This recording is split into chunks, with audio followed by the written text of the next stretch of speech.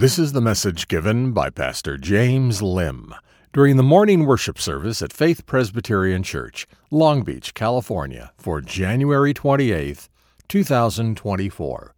The title of the message is Blessed Peacemaking.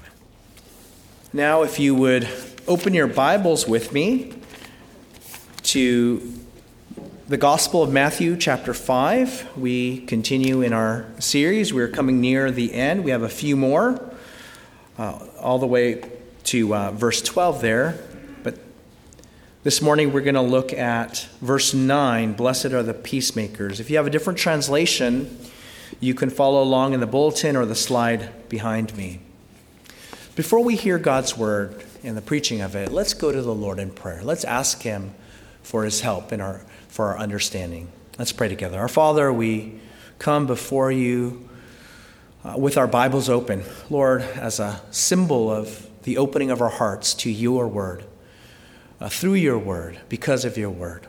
Father, would you bless the reading and the preaching of your word? Would you send it forth by the power of your Holy Spirit to penetrate deep into our hearts and into our minds, to saturate our lives, so that your word would go forth and it would not be rendered void without accomplishing all that you ordain it. Lord, would you be with me as I proclaim your word, that the words of my mouth and the meditations of my heart would be pleasing in your sight. Would you use it for your glory? We ask all of these things in Jesus' name. Amen.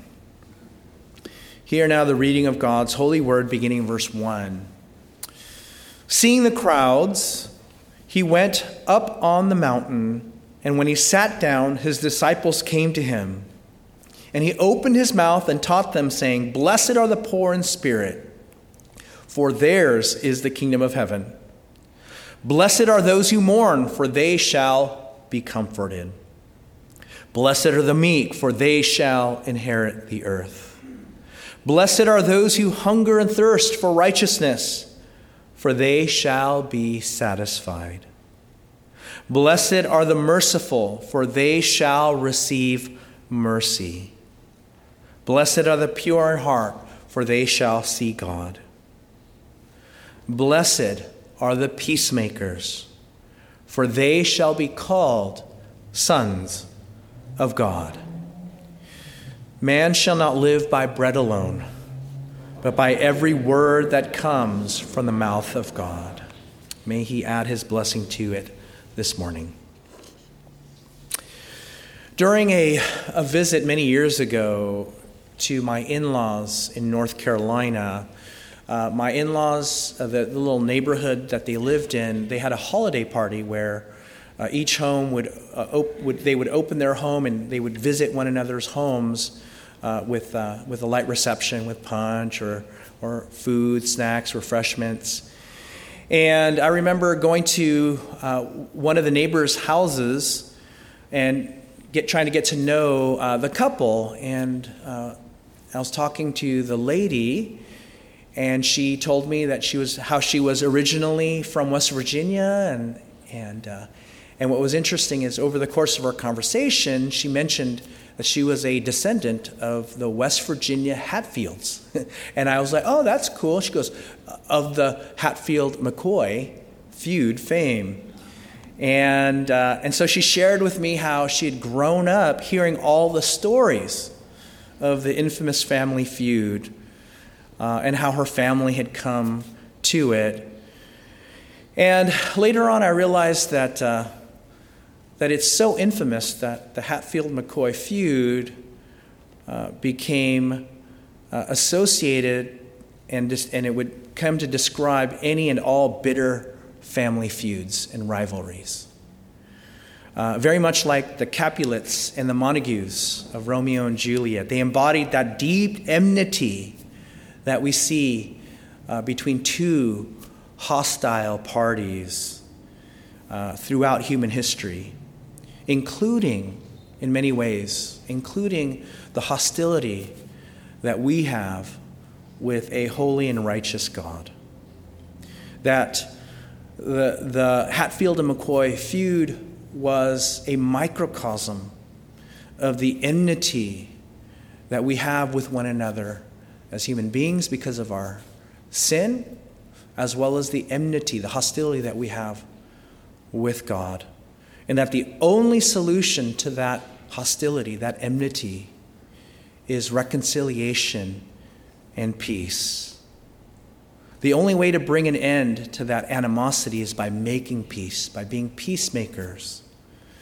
And that's what our passage is about. This morning we continue in our series through the Beatitudes, and we take up the blessedness of peacemaking. Blessed are the peacemakers, for they shall be called sons of God. And so what is Jesus saying here? He's saying that a characteristic mark of God's kingdom people is to be peacemakers. And in doing so, they show themselves to be the children of God. And so Jesus is calling us then to be peacemakers through the gospel of peace that makes us children of a peacemaking God. Jesus is calling us to be peacemakers through the gospel of peace that makes us children of a peacemaking God. So let me unpack what that means. First, we are called to be peacemakers because of our need for peace. Right? If it's blessed to be a peacemaker, then it implies that there is peace to be made. And it implies then that there is no peace. It implies that there is hostility between parties. And so peace needs to be made. And this is what all the Beatitudes are about so far, right? There's a list of the characteristics of God's kingdom and of its people, right? Jesus is showing us the character of the blessing of the kingdom of God. That includes a poverty of spirit, mourning, meekness, hungering and thirsting for righteousness, mercy, and those who are pure in heart, and then leading us to that characteristic of the children of God, the sons of God, peacemaking, here in verse 8. So what is peacemaking? Peacemaking is when when one party, a third party, not the warring parties, reconcile enemies and make them into friends. Right? It's when someone brings two parties who are at war, right? When they are at war with each other, and helps them to be at peace with each other. Those who hate each other now come through this peacemaking process, come to love one another, to be at peace with one another. Now we think of peace normally as the absence of hostility, but in the Bible, peace is so much more than that. This is the idea of shalom that we see in the Old Testament. It's a comprehensive lack of animosity that opens the way towards a positive relationship of peace, of blessing, of love, and of joy. A harmony, if you will, right? It's not enough to not be disharmonious, but to have a harmony of relationship when there was none before. And so maybe the way to put it as succinctly as possible is that it's turning enemies into allies. And this is the underlying truth of verse 8. Blessed are the peacemakers. Why? Because the world needs peace. The world is filled with animosity, enmity, hostility, and war. Right? And why is that?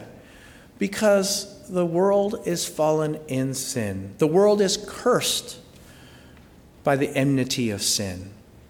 And we see this in two ways.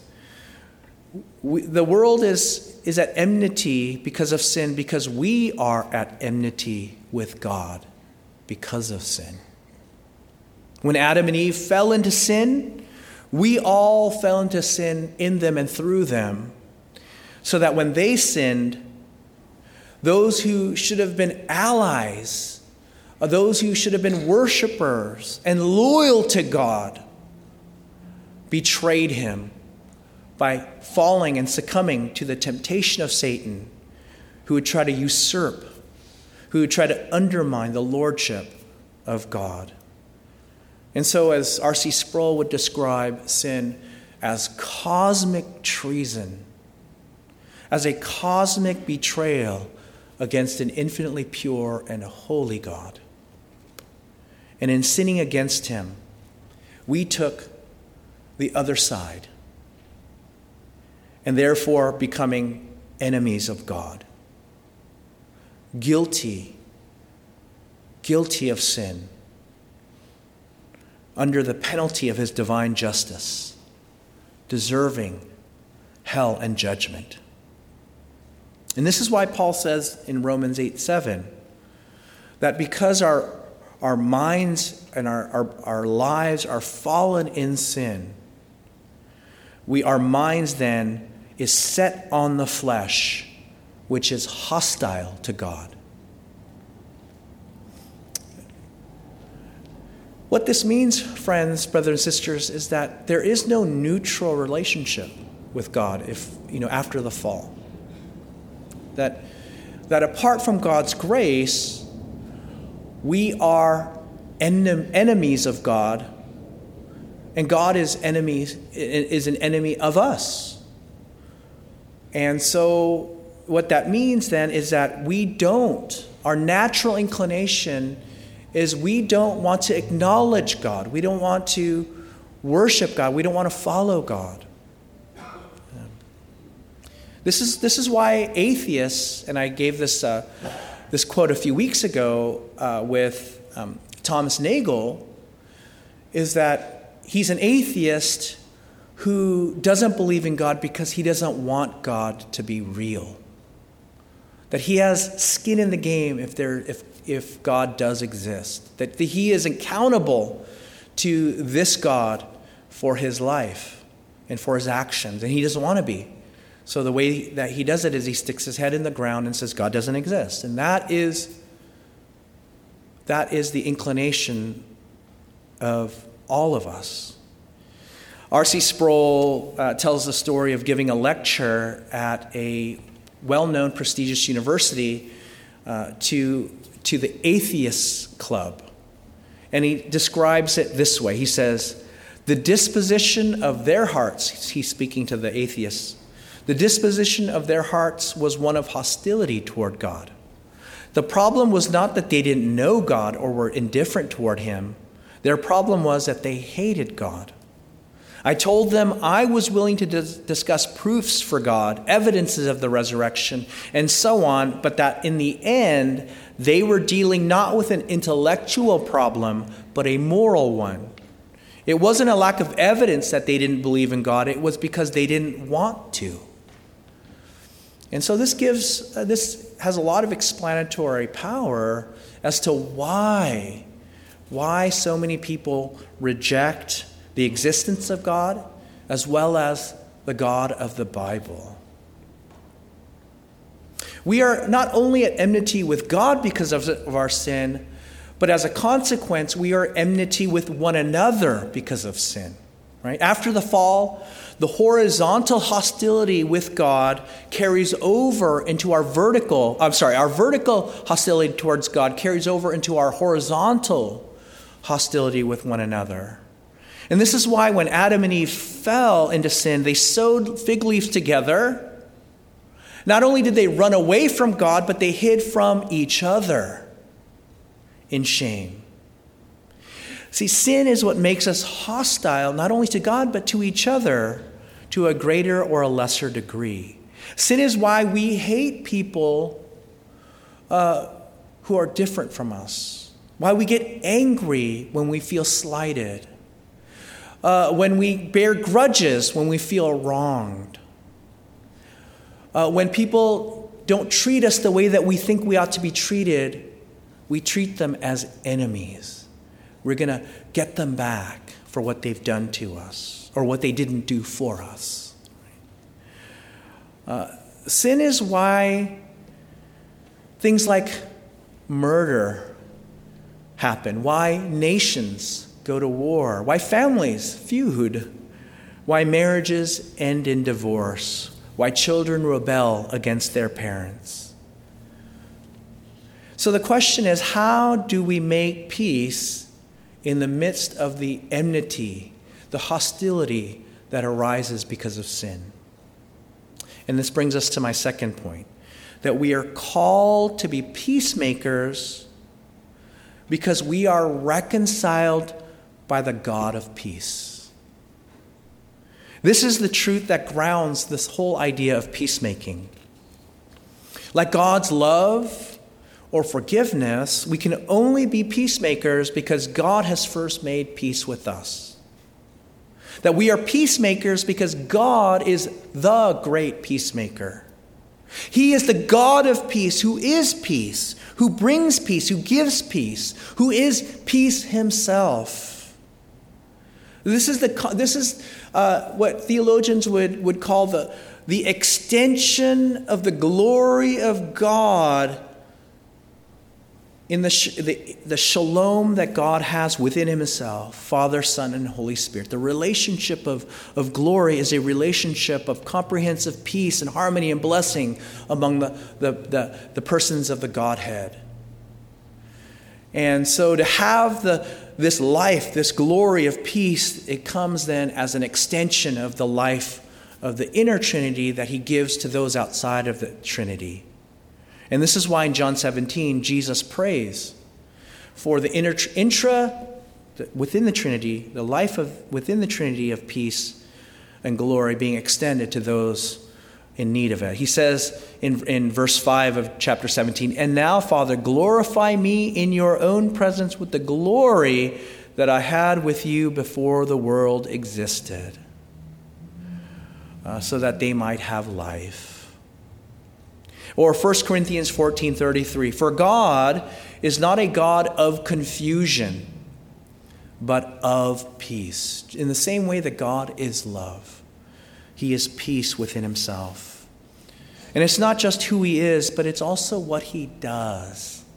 The God of peace is a God who brings peace and harmony to everything he does. And he does this through, first and foremost, the gospel of peace. After the fall into sin, God gave the first promise of the gospel in Genesis 3:15. And amidst the enmity now that has occurred between him and Adam and Eve and their progeny, all of us that would come afterwards, he declares then, because of that hostility, the way that salvation is going to come is that he is going to break and destroy that enmity by bringing enmity between the seed of the woman and the seed of the serpent. That the seed of the woman will crush the head of the seed of the serpent, and in doing so, the seed of the serpent is going to bruise the heel of the seed of the woman. And in it is going to come peace. You see, the promise of the gospel is that this seed of the woman, the Messiah who is to come, is going to reconcile enemies, Adam and Eve, so that then they would become redeemed and into beloved friends and children of God. He's going to end the enmity by bringing peace. And this is what he does in the sending of his one and only Son, Jesus Christ, the Prince of Peace. He came to bring peace through the gospel of peace. He did it by taking the enmity of our sins, the wrath of God, the penalty of God, the punishment of God that you and I deserve because of our sins. Jesus takes it upon himself so that we might have the peace of God. Paul puts it this way. Amen. Paul puts it this way. "Therefore, since we have been justified by faith, we have peace with God through Christ Jesus our Lord. But God shows his love for us that in while we were still sinners, Christ died for us. If while then," verse 4 of Romans chapter 5, "if while we were enemies, we were reconciled to God by the death of his Son, Much more now that we are reconciled, shall we be saved by his life. More than that, we also rejoice in God through our Lord Jesus Christ, through whom we have now received reconciliation. See, peace is the consequence of the action of reconciliation. So when we are reconciled to God through Jesus Christ, you and I, who were born enemies of God, now once and for all, by faith, because of what Jesus has done in making peace on the cross of Jesus Christ, we now have peace with God. Do you know this peace? Do you stay up at night wondering if you were to die at any moment, that if you were to stand before God on Judgment Day, that you knew that you were in a right relationship with God, that you were reconciled to him, that you have peace with God, and that God would accept you and receive you into his bosom, into heaven itself? Or are you unsure? Are you unsure that you have peace with God? That if you were to die and stand before God, you don't know what he would say? Friends, if you don't know what God will say to you on that judgment day, you do not have peace with God. These are sobering words. You do not have peace with God if you are unsure. And if you do not have peace with God, then he will turn you away. He will say, "Depart from me, I never knew you." You will receive the just judgment of a holy God because you are at enmity with him. But through faith in Jesus Christ, you can be reconciled to him. This is the good news, friends, the good news of the gospel, that you can be reconciled. You don't have to be an enemy of God. Through faith in Jesus Christ, Jesus took that enmity so that you can have peace with God and you can be loved by God. You can be accepted by God. Yea, even adopted by God, embraced by God, to be friends with God.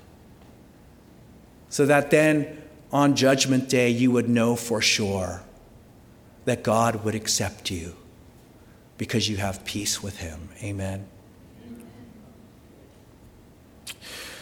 So in light of this wonderful truth of Jesus, the peacemaker, who gives us peace with God, how do we then become peacemakers as a result? We are called to be peacemakers as children of a peacemaking God. In other words, he calls us to be peacemakers in the image and the likeness of his peacemaking. Right? There's three aspects of this. First, we speak words of peace to those who are enemies. Isn't that what Jesus did for us?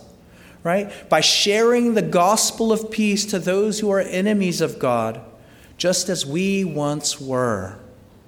And this is what God's people have always done throughout the ages. Paul says this of Jesus: "For Jesus, he himself is our peace, who made us both one and has broken down in his flesh the dividing wall of hostility, so making peace, and might reconcile us to God in one body through the cross, thereby killing the hostility.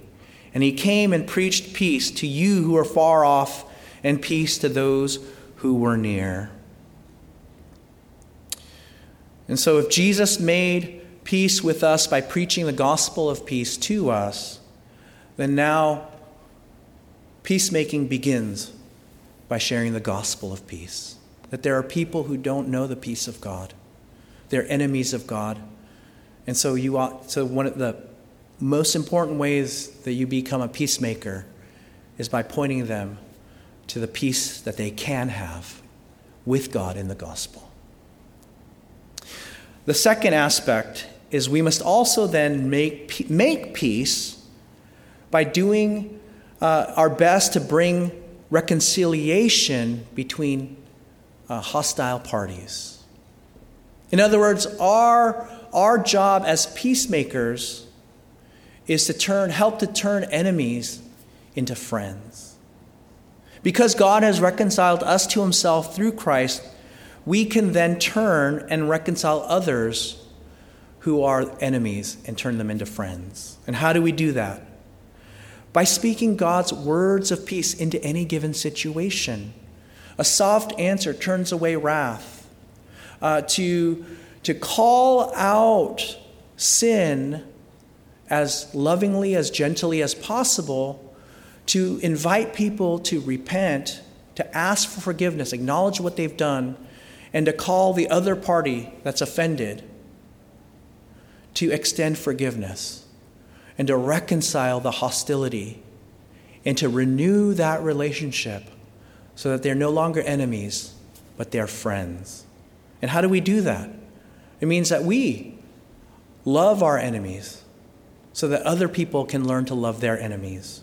To turn the other cheek, not to live by an eye for an eye or tooth for a tooth, but to love our enemies, to go the extra mile, to confess our sins and to forgive one another, to reconcile and to renew relationships. In other words, to act out the grace of God from what we know of the gospel of peace.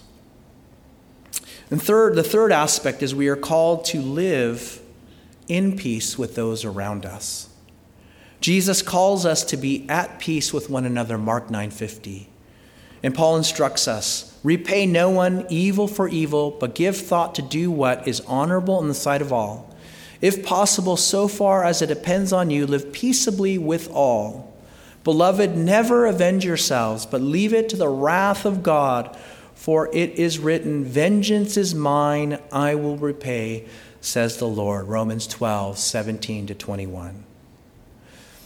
This means peacemaking in our marriages, in our families, in our communities, in our workplaces, in our nation, wherever God calls us to be.